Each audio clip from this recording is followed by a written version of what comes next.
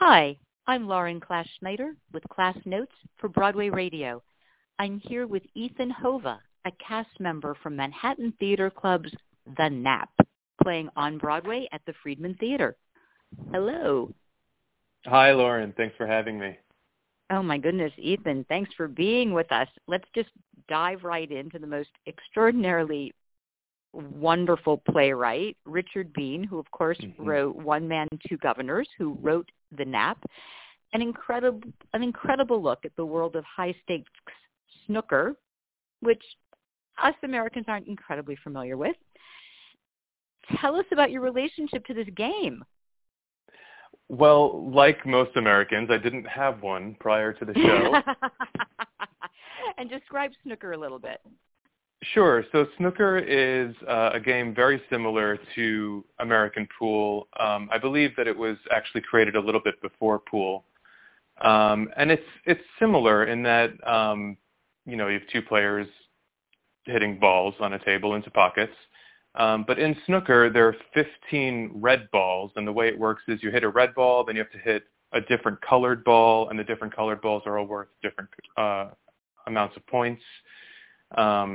So you're all going for the same balls. It's just you're alternating a red ball and then a colored ball to try and accumulate the most points.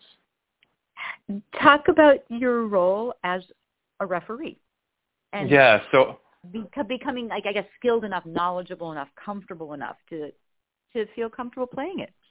Yeah, I obviously had to watch a lot of snooker in order to prepare to referee the live matches that happen on stage. And I felt like I wasn't really comfortable until I could anticipate what was coming out of the referee's mouth in these live matches.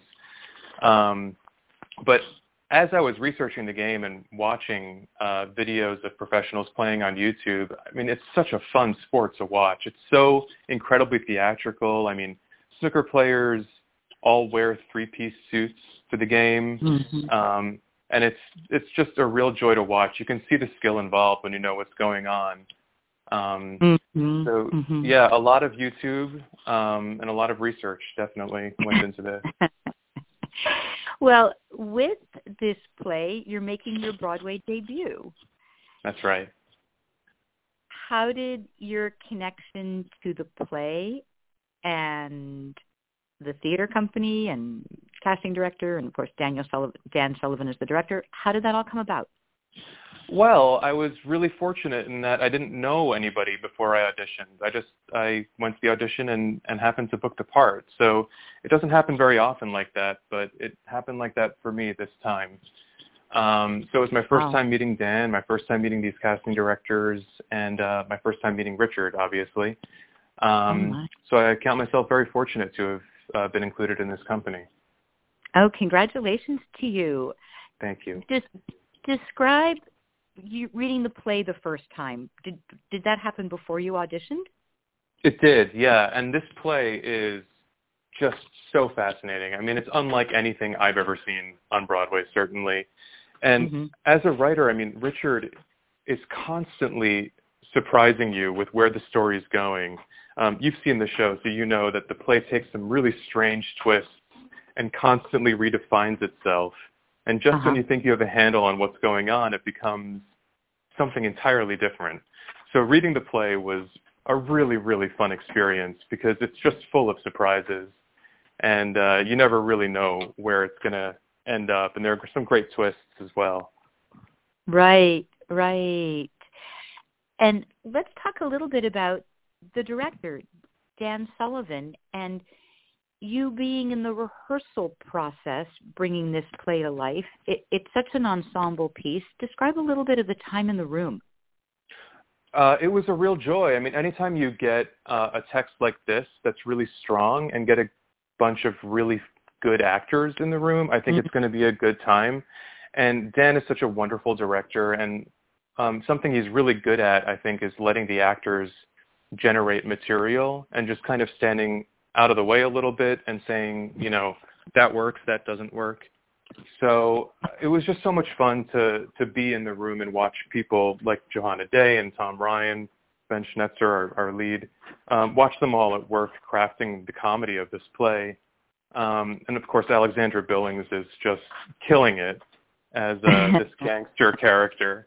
So watching her play, especially with her wooden hand, I mean, she's such a gifted physical comedian that being in the rehearsal room was just a riot every day. What a lucky place to be. I mean, particularly for your Broadway debut, to have such joy walking into the rehearsal studio that way.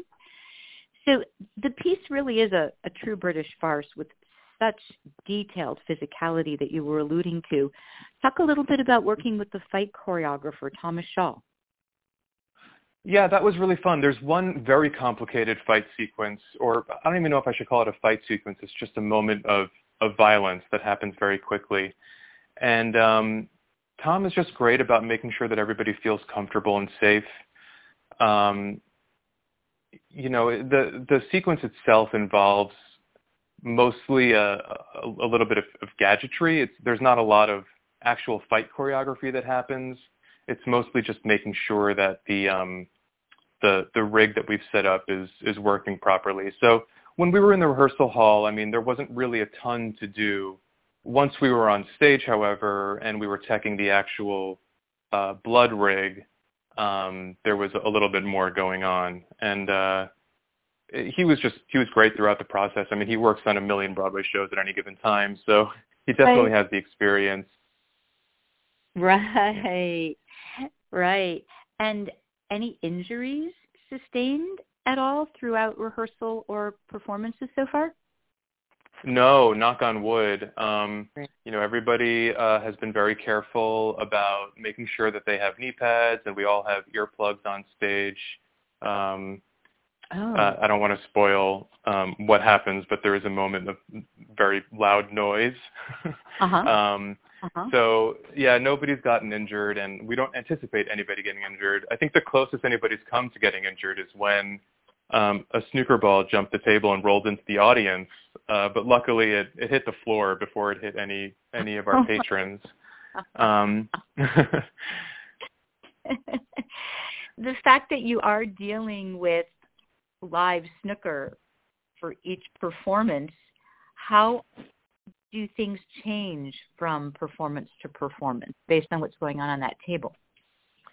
That's a really good question. It's very hard to control what the balls do on stage. I mean, one of the people playing snooker in our show is a 3-time national champion, and even he has a hard time sometimes controlling the balls on stage.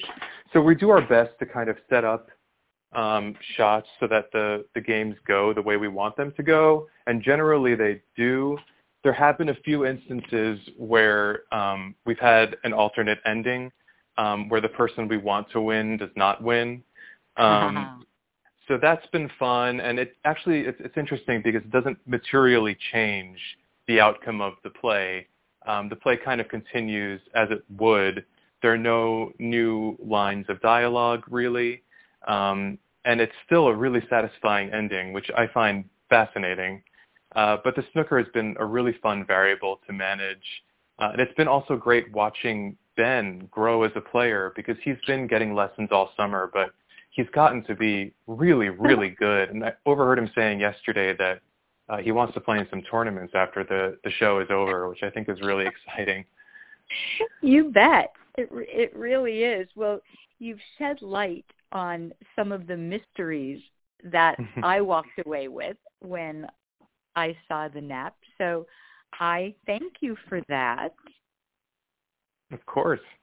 The New York Times states, and I'm not going to read anything about a review, so it's none of that. The actors are a team of master farcers who frisk you into a state of sustained laughter as involuntary and contented as the purr of a kitten at play. Somebody was having a great time, clearly. Talk about why you think the audiences are so tickled by this piece. I think people are craving something that'll just make them laugh. You know, we're going through a pretty tense moment nationally, politically. Of course, there's a very important election coming up on November 6th that I would be remiss in not reminding everybody about. But it's really nice, I think, to just go to the theater and laugh for 2 hours. And Richard is so good at writing one-liners and writing jokes that are just genuinely funny. And when you get, people like John Ellison Conley delivering the jokes, it's such a winning formula. So it's a delight to see people enjoy the play every night. I can only imagine, and your insight makes so much sense. Thank you for sharing it. Of course. Do you play snooker anywhere in the city besides perhaps on your stage? That's a great question. I actually live in Woodside, and there are 3 snooker halls right around the corner from my apartment. I have not had a chance to visit any of them yet, but I look forward to maybe once I have a little bit more time after the show's closed, now that I know what's going on in the game. Because it really is a fun sport, and I feel like I know the foundation now. I don't know if my hands can do what my head wants them to do, but I think I can have fun trying. Well, I wonder if there are bigger crowds there now that the Nap is playing on Broadway than there were before. A resurrection or resurgence of what looks like to be a really fun game. Ethan, thank you so much for spending the time. Of course. Thank you. I'm Lauren Klaas-Schneider with Ethan Hova from The Nap, playing on Broadway, produced by Manhattan Theater Club at the Friedman Theater. Thank you.